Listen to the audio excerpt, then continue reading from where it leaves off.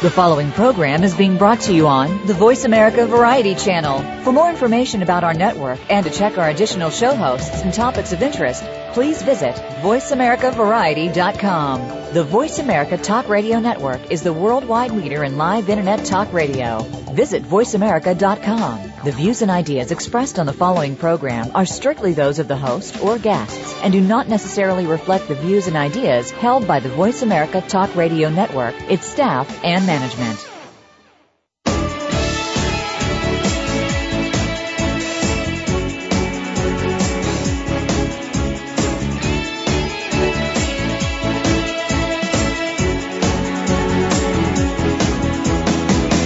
We're about to inspire you with the stories of real people. Welcome to A Current Life with your host, Jimmy Gould. In the next hour, you will meet one of the most interesting and successful people in the world. Listen as Jimmy gets their real story of success, both the highs and the lows. We hope that you take with you some of the ideas we will share today and embrace your own journey. Now, here's Jimmy. Welcome to another edition of A Current Life. I'm your host, Jimmy Gould, and I'm very honored and excited to introduce to you my special guest this week, Dick Vermeil, legendary NFL head coach of the Philadelphia Eagles, St. Louis Rams, which he led to a Super Bowl victory in 2000, and the Kansas City Chiefs. Coach, it's a real honor to have you on the show. Hey, Jim. Nice to be able to make a contribution here. I'm excited about it. Nice to talk with you. Well, I appreciate your making the time in your unbelievably busy schedule. I know you've been up in Indianapolis and on a number of shows. As an NFL agent and avid football fan, I wanted a guest this week that embodied the sport and industry in the way that you do. You're a one-of-a-kind human being in person. I've known you for quite long. I actually represented a number of players that played for you on the Rams and the Chiefs, and so it is indeed an honor to have you on the show. I want to be able to give a little background to some of our listeners. This show goes into 180-plus countries and is downloaded and listened to live. And so for those of you, few people who may not know, Dick Vermeil is a legendary football coach. He was named Coach of the Year numerous times on many levels of the game: high school, junior college, NCAA Division I, and professional football. He is in the Sid Gilman coaching tree and has taken the Philadelphia Eagles, St. Louis Rams, and the Kansas City Chiefs to the playoffs by his third season as a coach. He won the Super Bowl in 2000. Coach Vermeil has also spent time with CBS and ABC as a sports announcer and was featured in the 2006 film Invincible. Dick, welcome to the show. I'm very happy to have you on it during Super Bowl weekend. Hey, thank you. You can't believe how nice it here is in Indianapolis. They've done a beautiful job, and the weather is absolutely spectacular. This is the first time they've had it, isn't it, in a cold weather, or what they consider a cold weather environment? Remember, they had it in Detroit when the 49ers beat Cincinnati? That's in correct. 1982, Super Bowl XXXIV. If this goes off real good, I think we'll see the game move to other sites, but I don't think we'll ever see, February weather like this again. Yeah, we're fortunate today. So when we start this show, and this was a show that I began called A Current Life, it's about the journey of life, as the ups and downs that we all have to overcome to get to where each of us is meant to be, or what we would term success. And so on that note, I'd like to start with your early years growing up. I think it was in Calistoga, California, if I'm correct. Yes, I grew up in Calistoga, the north end of the Napa Valley. I was born in my great-grandfather's home, believe it or not, and the home's still there. It's now a doctor's office, but I'm very proud of my heritage and my family and my roots there in Calistoga in the Napa Valley. Did you grow up knowing did you play sports, and what were some of the things that you liked to do and particularly disliked doing? Well, Jim, a small community like Calistoga, when I grew up, there were 1,800 people in it. There were 130 kids in my high school, 29 in my graduating class. So you, as a young boy, if you didn't compete on an athletic team, then they didn't have enough guys to have them. We had a football team, a basketball team, a baseball team, and a track team, and I competed in all four of them because they needed all the boys, Was there a particular sport like football that you immediately kind of, felt was your sport, or did you just do them all and like them all? I did them all, liked them all, but I really loved football. My dad was a high school football player. I loved the game. When I was a senior in high school, a young coach came out of College of Pacific, now called University of Pacific, and took over the head coaching job. His name was Wilbur Wood, and he sort of inspired me to really get involved with football, and he inspired me to go on to college because I hadn't planned to do that, and he inspired me to be a football coach, and that started me going. But it all started on a small high school football field in Calistoga with 19 kids on the team. You know, I'm a father of 4 boys, and my sons played football, and then one of them stopped playing, and I remember when he decided to stop playing, he said to me, I really would like to quit football, but I don't want to do it if you have a problem with that. And I told him, it's your life, and you do what you need to do. Did you go through any of those things with your father, or was it really just different? And, you know, what were some of those moments like with your dad? No, not really. My dad was sort of the kind of guy, if you made a commitment and joined a team, you stayed on it until the season was over. So I you know, and plus if you did not stay on a team, they could possibly not have enough members to have a team. you know, we'd have a track team with 6 or 7 kids on it as we drove over. We could go to a track meet in somebody's family car, you know. So, you know, that was the way he was. You know, he was a simple, hard-working guy, wonderful, loyal, unbelievably honest human being that ran an old garage in Calistoga. That's what he always wanted to do, and he was interested in auto racing, and that interested me in auto racing as well. And, you know, it was just a very simple, humble way to grow up, but a very, very wonderful way to grow up. You know, there were very few limits growing up in that valley. You know, you could just about do anything you wanted to in that little small community, and the entire city would discipline you if you did something wrong. Well, what was it that you think really made you fall in love with football? Was there something that just in particular with the sport? I mean, you're so gifted in your knowledge and have done so many things in the sport to make the contribution you've made. What were some of the things that really just drew you to it? Well, you know, I love the competition of it. I like the contact phase of it. I love the technicalities of the game, and I really didn't understand it when I played it, especially early in my career, but I loved drawing the plays, and it was fascinating. I'd sit in the college classroom as a senior in high school once I got playing my senior year, and I'd be drawing my own plays and talking to my high school coach, and, you know, and I went into junior college, I was doing the same thing, and on into college, I was doing the same thing, and, you know, it just kept growing, and it became a thought on my mind that I couldn't turn off. You know, I just couldn't turn it off, and that's when I made up my mind I wanted to be a high school football coach. Did you have a favorite star that you followed? Well, you know, as a young boy growing up in the Napa Valley, you followed the 49ers, Joe Perry, Hugh McElhaney, you know, all those kind of guys, Frankie Albert, Bob St. Clair, Leo Nomalini, Billy Wilson, you know, Bob Tonoff, all these great 49ers, you know. And I can remember listening to on the radio. My dad would take my brother and I to a game once a year. It was a big outing for us to drive to San Francisco and back. It was, you know, but a family experience that I still remember and think about to this day. Well, you attended San Jose University, and I think your position was quarterback. And, right. And is that, what were some of the differences when you went to the university, you know, to play football? Was it a Well, big I was so change naive. I hadn't been exposed to a high caliber of football, you know, a little high school, a little junior college, and I walked on without a scholarship, and at the end of spring practice, Bob Bronson awarded me a scholarship. It was a $75 a month, I think, work aid type program at that time. You played both ways. You know, and my junior year, I didn't get to play much. I was a backup. My senior year, I became the starting quarterback.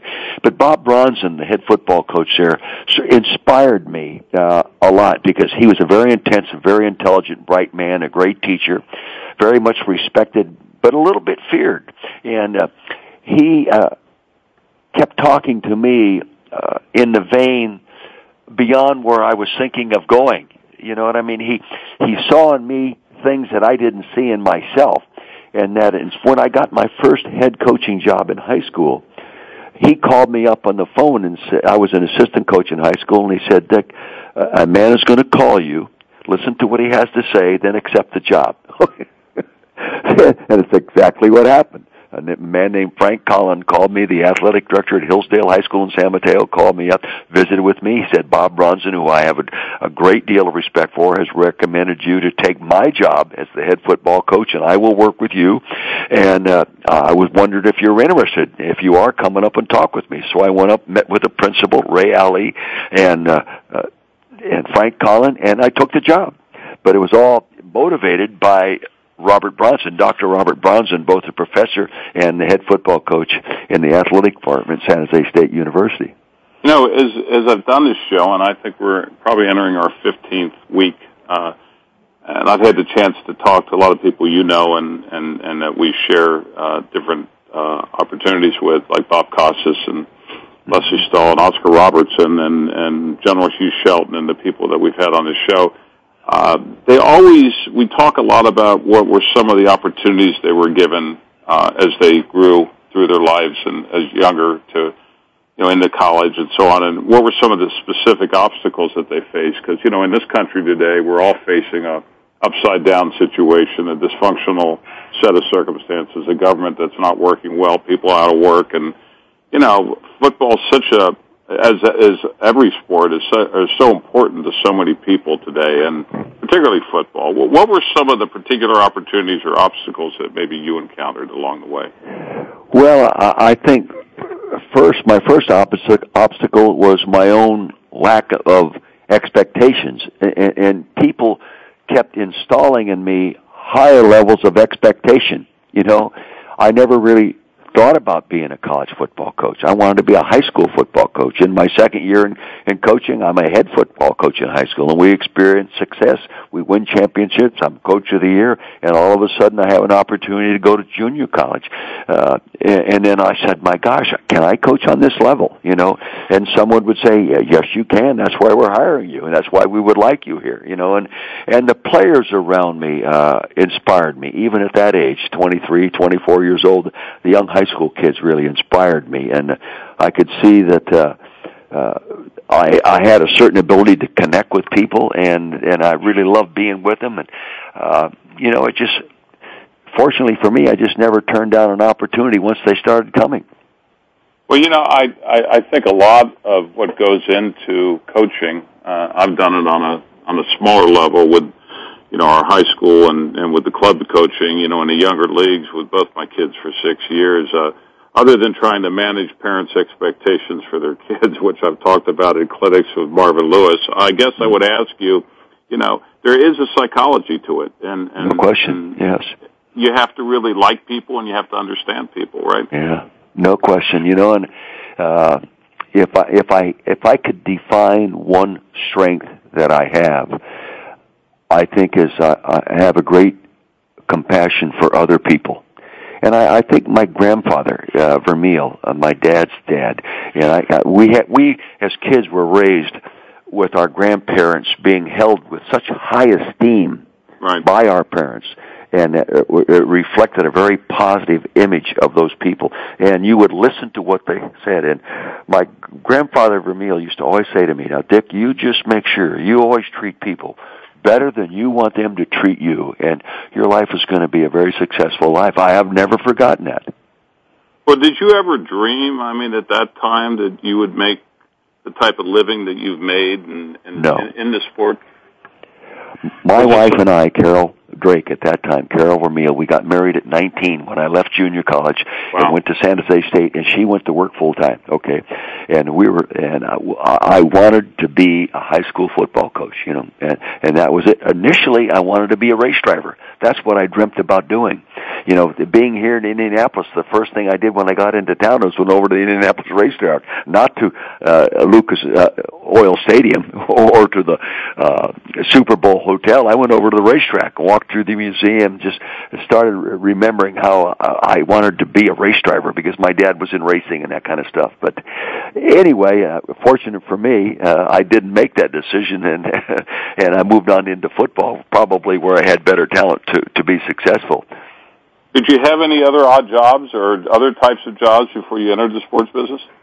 Oh, yeah. Well, our second year of marriage, we had our first child, and I never wanted my wife to work, and I'm still going to school. So I worked around the clock sometimes to stay in school, get my master's degree. And plus, I was raised in a garage. The garage was right behind the house in Calistoga. So by the time I left junior college, I was a journeyman mechanic.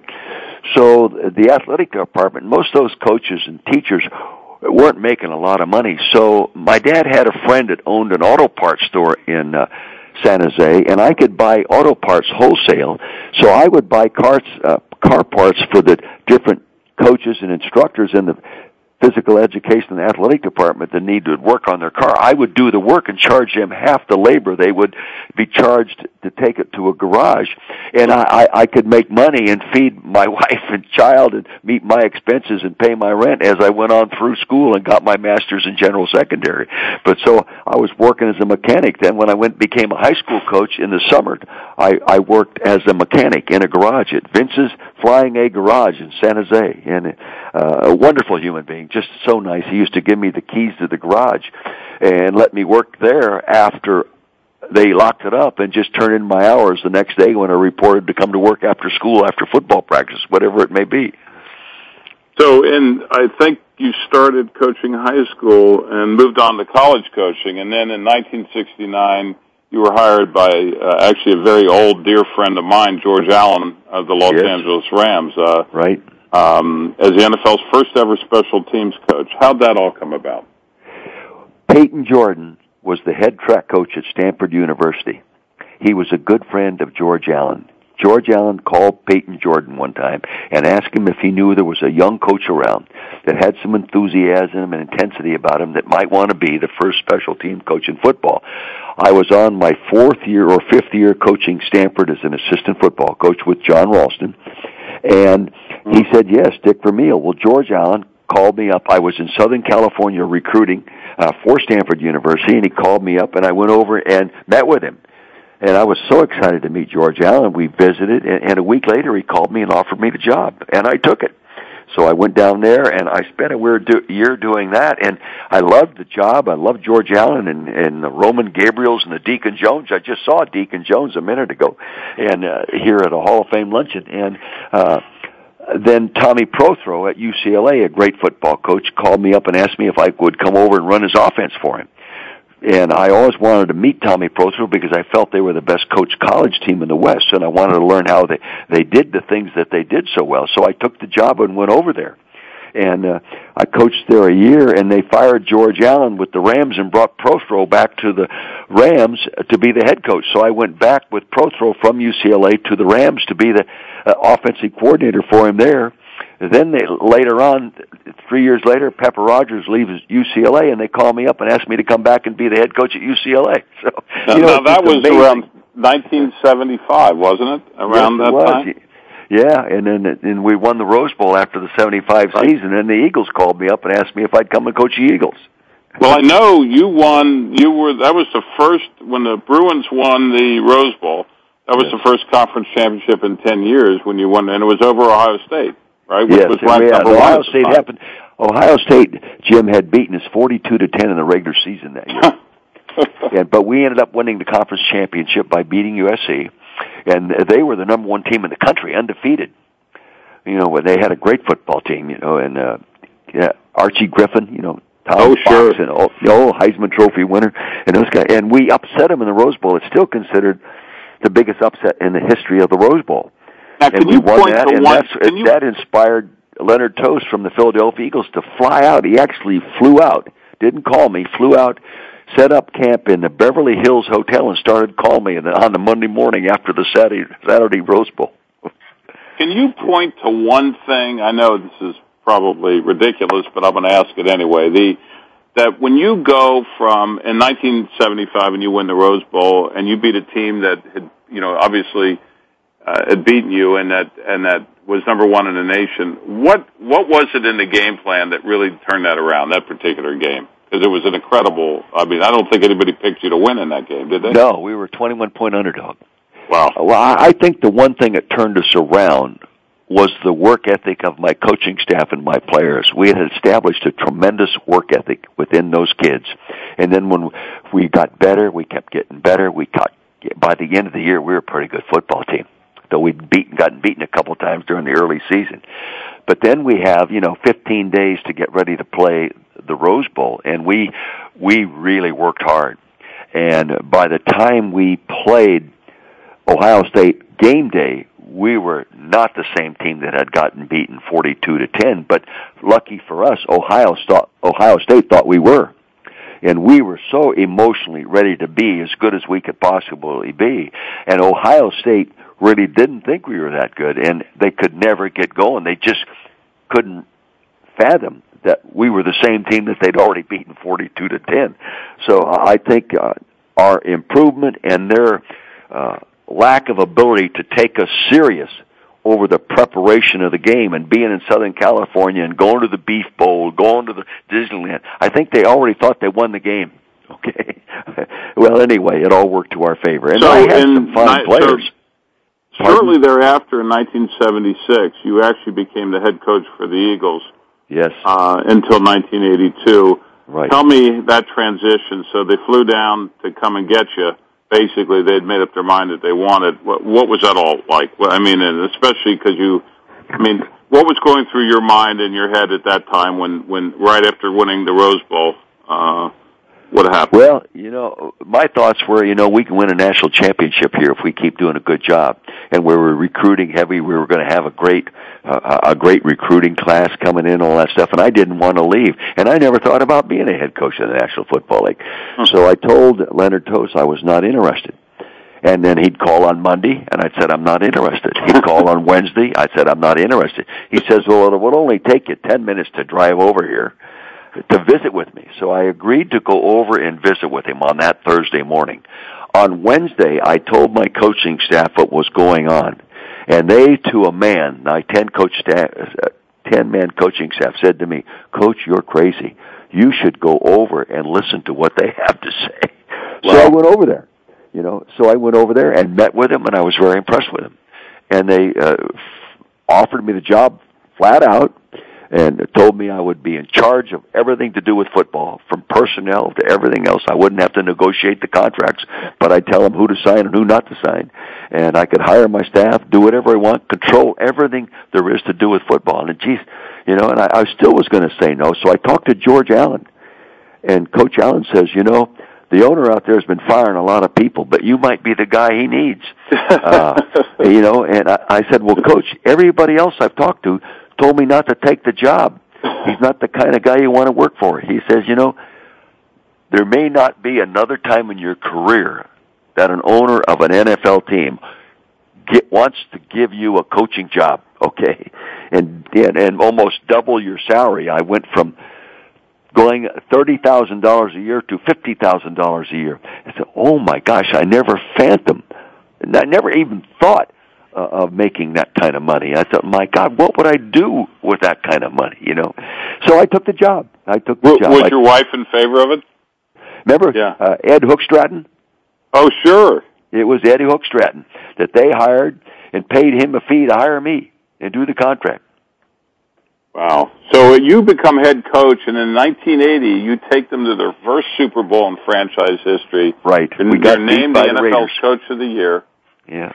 And then you go to the Super Bowl. You lead the Eagles in the Super Bowl. So in 1981, you're in the Super Bowl. No, the January of 81, we're in the Super Bowl. The next year we come out in 82. We got beat by the Raiders.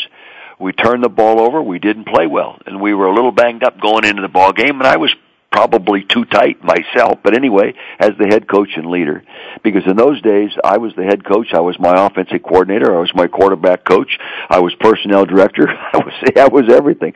But anyway, we got beat. The next year we came out, we win the first 6 straight games of the season, the first 6 games, and we're the only undefeated team in football, and we ended up, I think, 11 or 12, and we ended up in the playoffs and got beat by Parcells and the New York Giants in 1980. Not Parcells, no, it wasn't Parcells, it was Perkins who was the head coach then, Ray Perkins, and we got beat by them in the playoffs, and they went on, and we went home. In 82, we had the strike year.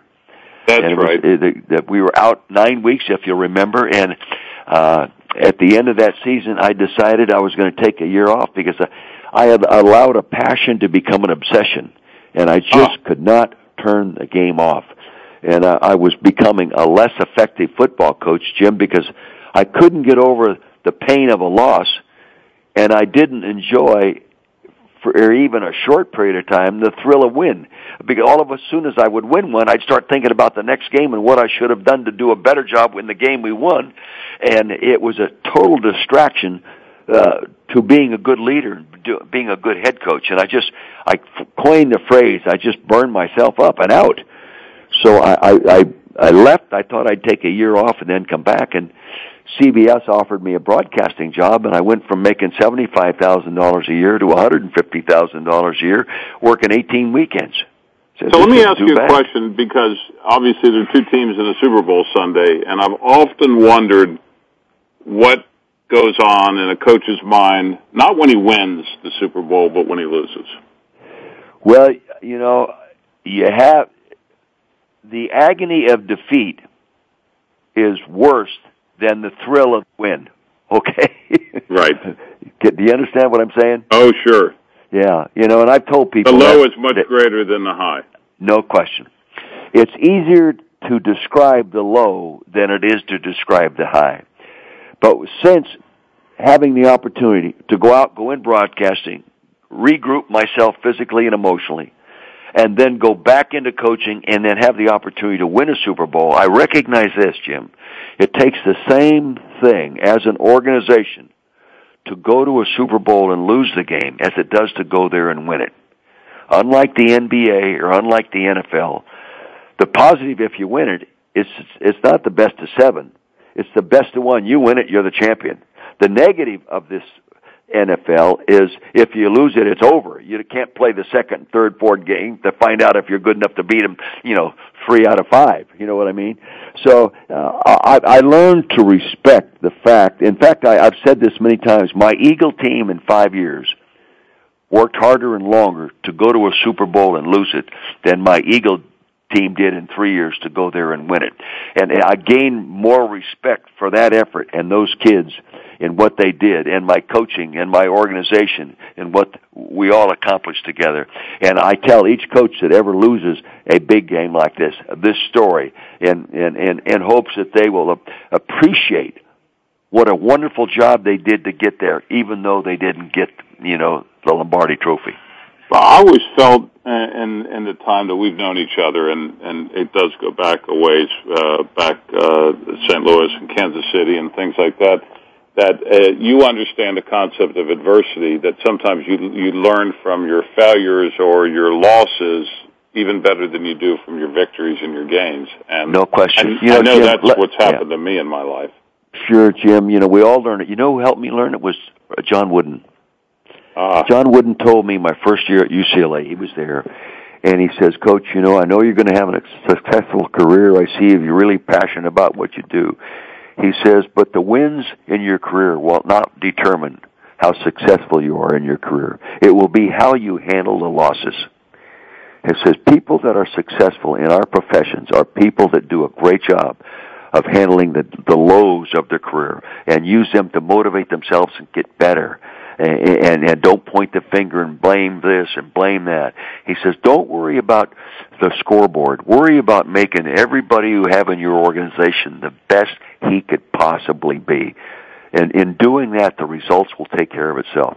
That's exactly what he told me, and I have told that to 1,000 people.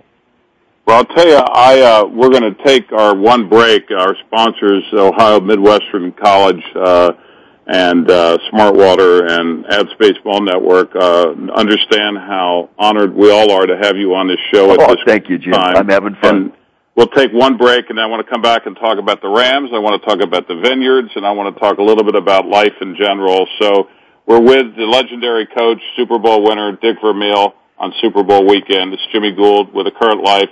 Please stay tuned. We'll be back in a minute.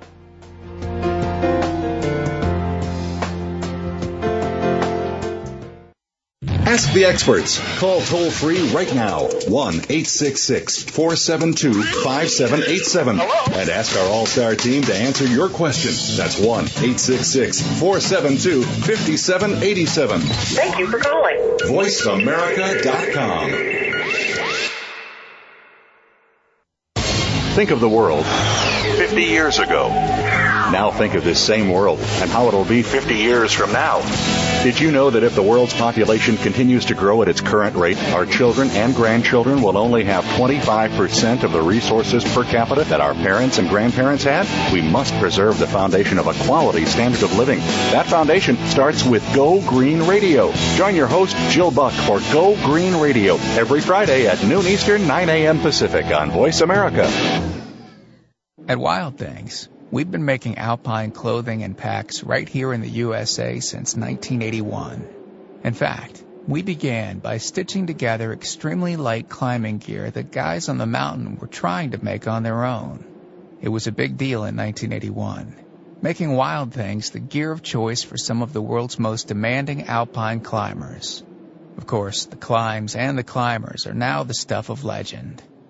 Inspiration for the next group to realize the freedom of moving over rock and ice in a fast and light way. The rest, 3 decades of elation, misery, epics, and near misses, we put back into everything we make. Light, durable, functional, packable. Wild Things gear is made and tested by those who live in it. Available exclusively at wildthingsgear.com. Stay wild.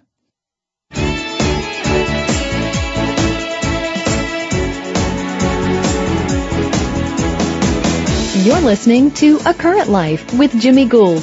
If you have a question or comment for Jimmy or his guest today, please call 1-866-472-5788. That's 1-866-472-5788. If you'd like to send an email, the address is acurrentlife@yahoo.com. Now, back to the program.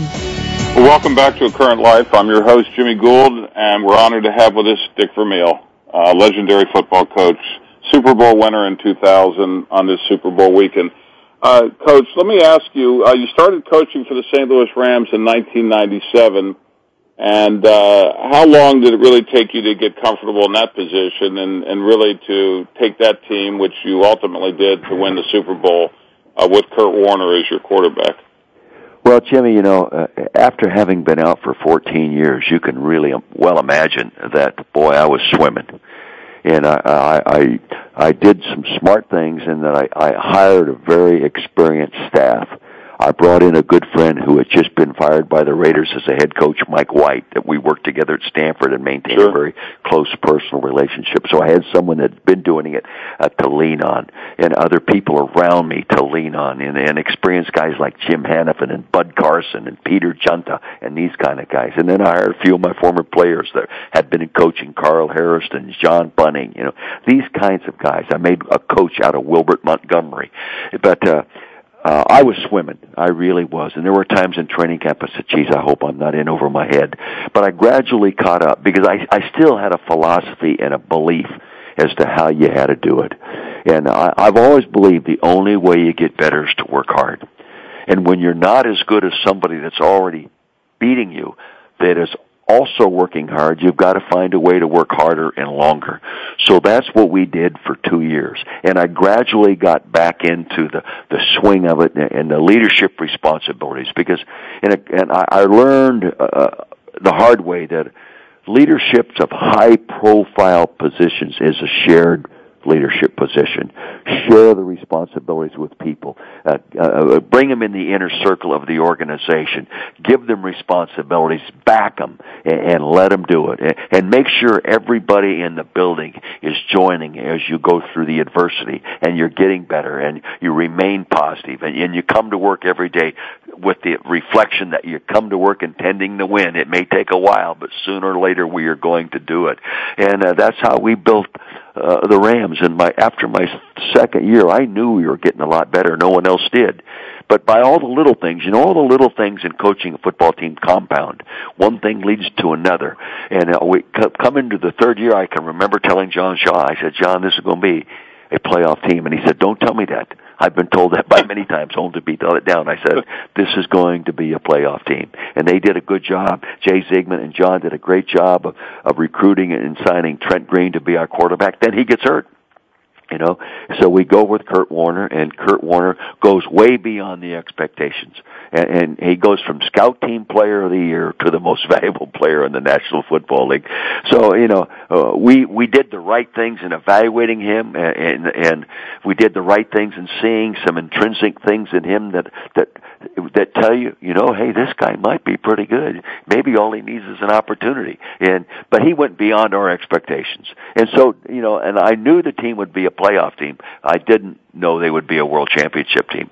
But by the middle of the season, my theme with the entire team was, guys, there's only one team in the National Football League that can beat this team. Fortunate for us, they're in our locker room. And if we keep doing the things the way we're doing them, with the tempo and concentration and focus and the togetherness and the caring for each other and the esprit de corps, we are going to be almost impossible to beat. Well, they made that conversation come true. But I asked them to keep those comments in the locker room. I didn't want to read them in the newspaper. I didn't want to hear them on the radio or see them on television. I wanted that to be part of our foundation, but I wanted only our family to know about it. And, you know, therefore, by the time we got there, we went into the Super Bowl with unbelievable confidence that we were going to win the football game. You know, and fortunate for us, we did. It came down to the 1-foot line, but we still won. The end result doesn't matter if they were on the 1-inch line or 30-yard line. We still won the football game. Well, where my mistake was going home after we won it. Well, I'll tell you, I experienced that season with you. I had a player on the team, and obviously we both have been fortunate to have gotten to know Georgia Frontier and, of course, Chip Rosenblum, who's responsible for really bringing you and me together for this show. Chip is a very dear friend, one of my best friends in the world. And, you know, when I asked him for Super Bowl weekend who would be his choice, he said either you or Deacon Jones. And it said a lot about Chip. I mean, Chip is very thank fond you. of I just left Deacon Jones at the Hall of Fame luncheon. You said that, and you know, you personify such a rarity in this sport. I saw that when you coached. I saw that the way the players reacted to you and responded to you. That year was a phenomenal year. You know, you went on and really did something through a lot of adversity. I mean, nobody thought that Kurt Warner would step up or that you would be able to take that team and win a Super Bowl, and the way you did it, and the end of that game was so incredible. You know, it just was incredible, and I got to know Georgia pretty well, and I just think that was such a strong part of their life and such a pivotal moment in their life, and I know how appreciative they all were to you, and, you know, and then I'm sure leaving was difficult for you. You know, I'm such an emotional guy, and sometimes it's a strength, but sometimes it's a weakness. And at that time, it was a weakness. I was so drained emotionally and I put so much of myself into those 3 years that when we won it, and I said, oh my gosh, an opportunity to go home a world champion. How many coaches ever get to finish a career in their 60s a world champion? And I remember I have a Coach of the Year trophy that I was awarded in 1980, and it has the names of all the Coaches of the Years that have won it before me, and over half of them had been fired after they won Coach of the Year. So I said, you know, I could prevent that from happening to me, and plus my kids wanted me home, you know, my family wanted me home. Sure. And so I said, you know, I'm going to go home. Well, it took a little time, but I remember Georgia saying, Dick, take 3 weeks off. Go somewhere with Carol, and then come back and let's talk about it. And I didn't want to do that because, first off, we had time commitments to decide who we were going to sign and not re-sign, free agency and all that kind of stuff. And a leader in that frame of mind, that leadership period of time is extremely critical. And there's no way to delegate those decision-making processes. You have to be the guy and lead everybody through those processes. And I was not in the frame of mind to do that. I did not want to cut the squad. I did not want to say we can't re-sign this guy, you know. And so it was sort of a cop-out on my part. Plus, my kids said, Dad, you've gotten something done you always wanted to do once you went into coaching. It's time to come home. and be with us. We need you, okay? So I listen, and I go home. Well, I go in Georgia. You know how Georgia, she puts on a Super Bowl ring party that's probably the best that's ever been put on in the history of the league. And I go there, and I'm handing out the rings. And you know how emotional I am. I'm in tears for 2 hours handing out these rings to people I really cared about and loved. And I said, oh, my gosh, what did I do? I love my family and everything else, but, boy, this is the other part of my family. And I went home. Then Carl Peterson approached me after that following season and said, we'd like you to come and coach our football team. And Carl had been with me at UCLA, he had been with me at the Eagles. You know, had done a great job with the Chiefs. He'd offered me the job when he got the job, and I wouldn't go. And, you know, all of a sudden I said, you know, I'm going to do it. So it took a little work, but I took the job and went back. And it's actually the first job I ever took I felt totally prepared to do. Well, I've known Carl forever because we were two of the architects of the USFL, and I've known him forever. And one of the things about having you on this show, word gets out, and we already have a caller who I think is a very old friend of yours. So, Reggie, you on the line? Reggie? Yes, I am. How are you, Reggie? Well, Reggie, this is Jimmy Gould. Nice to meet you over the phone, and you have a question for your friend, Coach Dick Vermeil? Well, my question is, do you remember an old head linebacker from the 80s? Oh, my first high pick, my third round pick, Georgia Tech. I love this guy. How you doing, Coach? I'm doing great. Wonderful to hear your voice. It's funny, Absolutely. I'm sitting here in an airport in Indianapolis talking to you. You're there, I'm sure, with your wife, and sitting there in Philadelphia getting ready to watch a Super Bowl this coming Sunday. But I know, you know, people don't know this, Jim, but when I left the Rams, I went to work for Reggie. I went to work for I heard that somewhere. I think Bill Strickland told me that. My number 2 son had already been working for him for a few years, and he was training him in the financial world and all that kind of stuff and helped shape his career. So here I am talking to my left outside linebacker, Reggie Wilkes, and my first high pick after 3 years at the Eagles, a third-round pick out of Georgia Tech. A great pick and a great person, a great family man. Well, I can say the same thing about my coach. And I tell you, the measure of a man is not necessarily just what he helps players do on the field, but a measure of a true friend and coach. It's one that supports you way past the time the game has passed you by. And Dick has been like a father, like a friend, like a brother to me. And my children know just how important, my wife knows just how important he has meant to me over the years. So anything I can ever do for Dick, he knows I will do for him. And I think that is pretty consistent, maybe 100% consistent with every player that has known and played for him. Well, I'll tell you, Reggie, first of all, I appreciate your calling. You're correct about that. I mean, Dick, you got a lot of people that care a great deal about you and respect you a great deal. And this is a tough sport, and you know, it's a competitive sport. We're in that weekend where everything is going on, but I knew you would enjoy hearing from Reggie. So, wonderful! He knows how I feel about him. So, Reggie, thank you so much for calling in, and I appreciate it. And enjoy your weekend on Super Bowl weekend. Yeah. Coach, thank you. See you soon. I love you too, buddy. Bye-bye. Bye-bye. So, Coach, let me ask you. So, in 2001, Carl gets you to sign on with the Chiefs, and under your instruction, they were recognized at the time as having an outstanding offense. What do you think was the key to really their more aggressive offense and kind of some of the things that, you know, you led them through? I think it was about 4 years, correct? With the Chiefs? I led them 5 years, yes. 5 years. 5 years. And we went to playoffs in 2003, and then we won 9 straight coming out of the blocks. We were the best team in football at that time. We got beat by Peyton Manning. In the only playoff game in the history of the NFL, there was no punt. You know, we didn't have to suit up our punter either side. Neither team could stop each other, but we had a touchdown call back, and that killed us. But anyway, the whole secret of that team, of course, was the leadership from the top. Lamar Hunt, just one of the great human beings, and one of the great contributors to the sports world, specifically the Lamar Hunt Trophy, the naming of the Super Bowl game, and the building of the AFL to the, and combining it with the NFL, and it's just a wonderful human being. And working for him was a great experience. And their leader was Carl Peterson, who was like my oldest son, so we had a great time working there. My wife loved it. I loved my players. We built a good team. I just could never put together a good enough defense. And, sometimes, and I go back and I think of some mistakes I made. I didn't re-sign a couple defensive tackles that they had there when I came there, that it ended up, I was never able to replace their talent.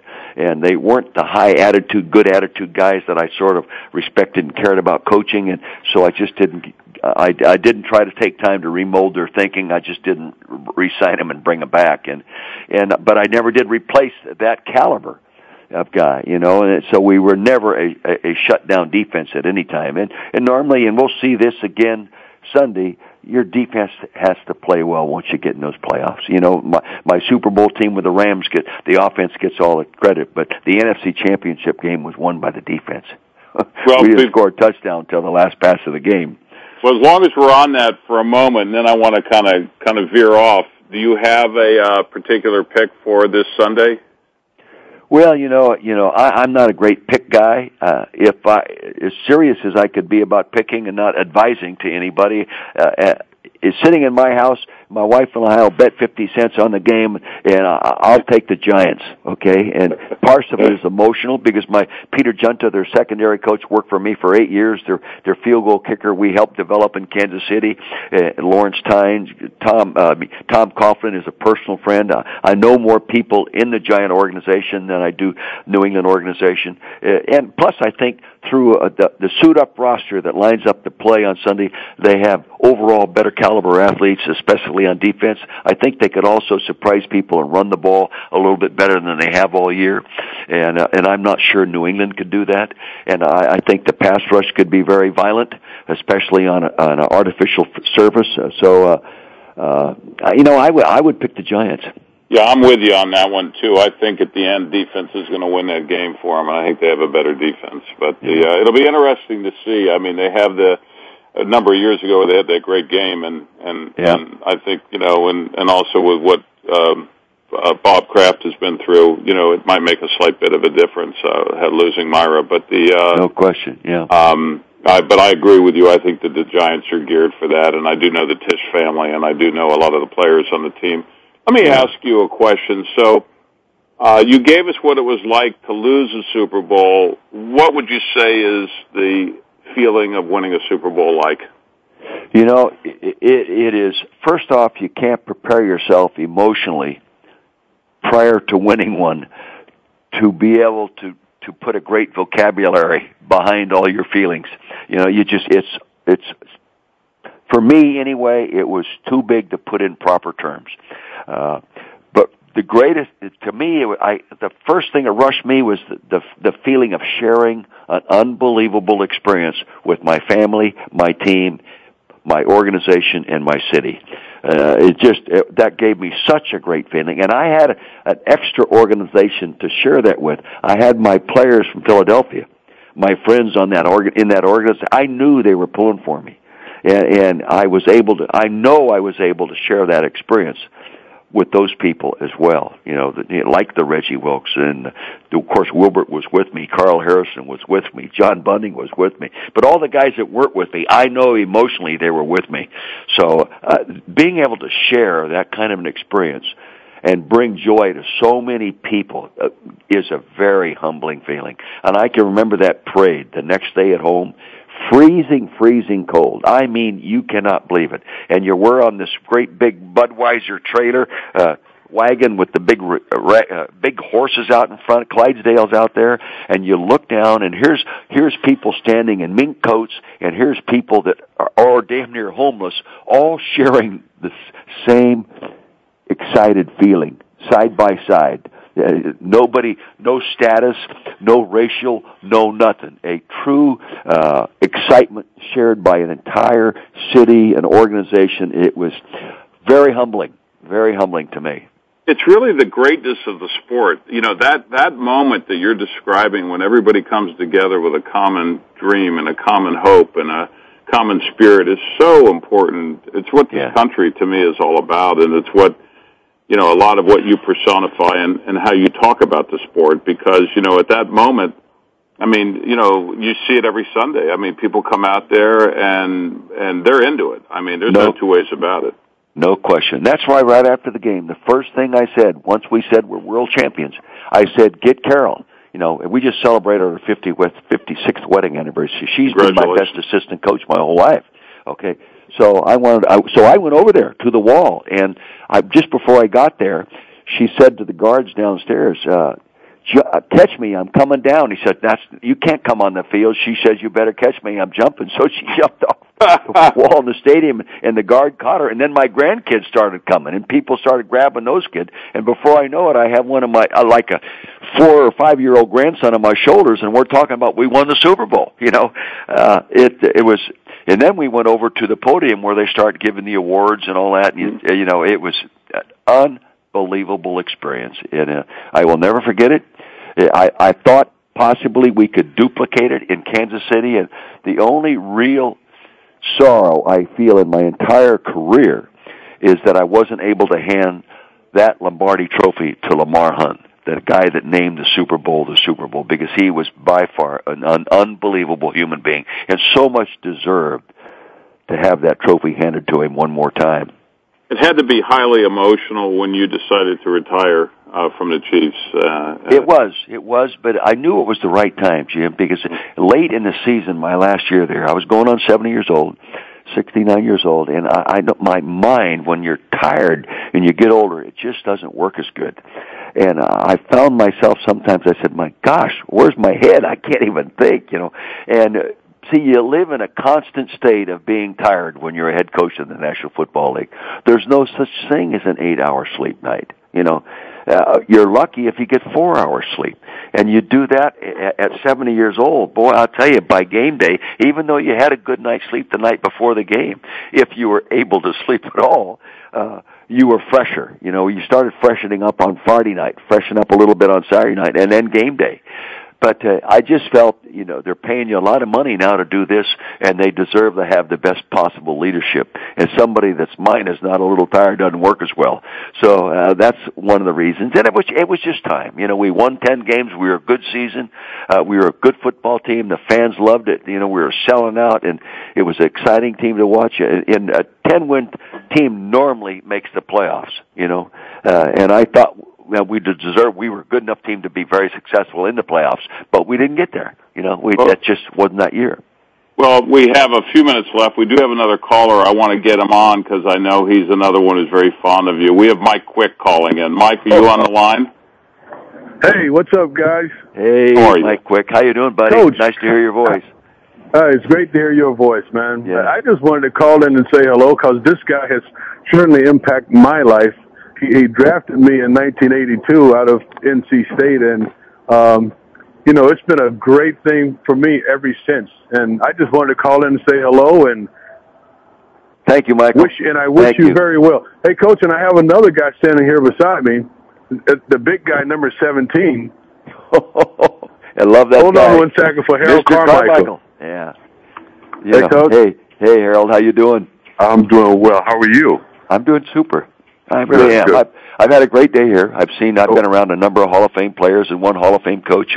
And Marv Levy just left the luncheon, and I'm getting on a plane to fly home and going to watch a game Sunday with Herb Lusk, Reverend Lusk. Oh, is that right? Is that right? Yeah. Well, I just wanted to call in and say hello to you and wish you well. Hey, you belong in this. You guys, both of you guys belong in this Hall of Fame. You know, if Harold Carmichael and Mike Quick were playing today, you know how many balls they would catch? You know, hard-head head coach Vermeil, we think you got to run the ball 40 times and throw it 25, and boy, if you get out of that ratio, you're getting extravagant. Well, you also had to have speed, Coach. They wouldn't even look at me right now. I was too slow. You'd be surprised. I appreciate Mike and Harold that you called into Current Life and joined Dick in this Super Bowl special, and I appreciate your time. I really do. Thank you Well, very you know much, how I feel about him. One more question, because we're running kind of short on time, but I know you got this great place in rural Pennsylvania where you like to decompress, and I guess if I asked you for three of the most important things in your life, you would say family, football, and wine. So tell me a little bit about that in the next minute or so. Well, I was born in Calistoga, Northern California, in the Napa Valley, in the wine country, and I grew up around wine people. My great-grandfather originally went into the Napa Valley to make wine, owned some vineyard. In fact, part of that vineyard I still get grapes from today to make our wine. My grandfather Vermeil made our family wines, and I used to help him as a young man. My brother and I helped do some of the physical labor in making our wines, and I just always had the interest. In the mid-'90s, I started making, as a hobby, 150, 200 cases of wine with a friend there, Paul Smith, that owns the On the Edge Winery. And after I left the Kansas City Chiefs, a couple of real good friends of mine, including Carl Peterson, said, "Hey, let's turn the hobby into a wine business." So we pooled our money, and we instead of making 150 to 200 cases of wine, we make between 4,000 and 5,000 cases of wine now. Now I have to work.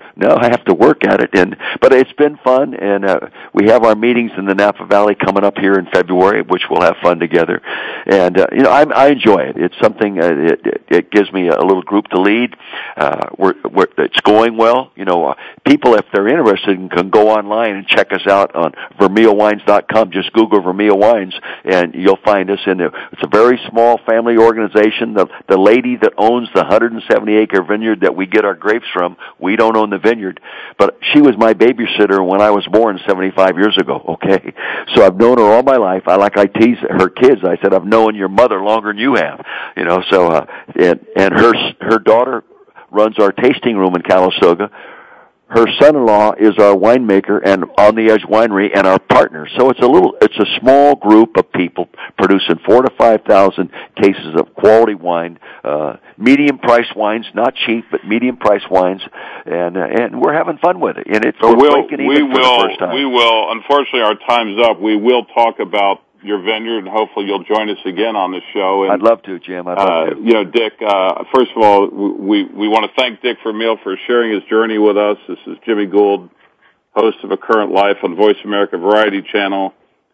We ask you to stay tuned for next Friday at 3 o'clock East Coast time, where Sheila Ward, the award-winning actress and founder of Hope Village, will be joining us. Until next time, we wish each and every one of you a journey filled with hope, inspiration, success, and our deepest appreciation to one of the greatest coaches that ever coached in a game, Coach Dick Vermeil. And Dick, all my best. Thank you. Best to you. Thank you for being with us, my friend. Thanks again for joining us for A Current Life on the Voice America Variety Channel. Please tune in to another great program with your host, Jimmy Gould, next Friday at 3 p.m. Eastern Time and 12 noon Pacific Time. We'll see you next week.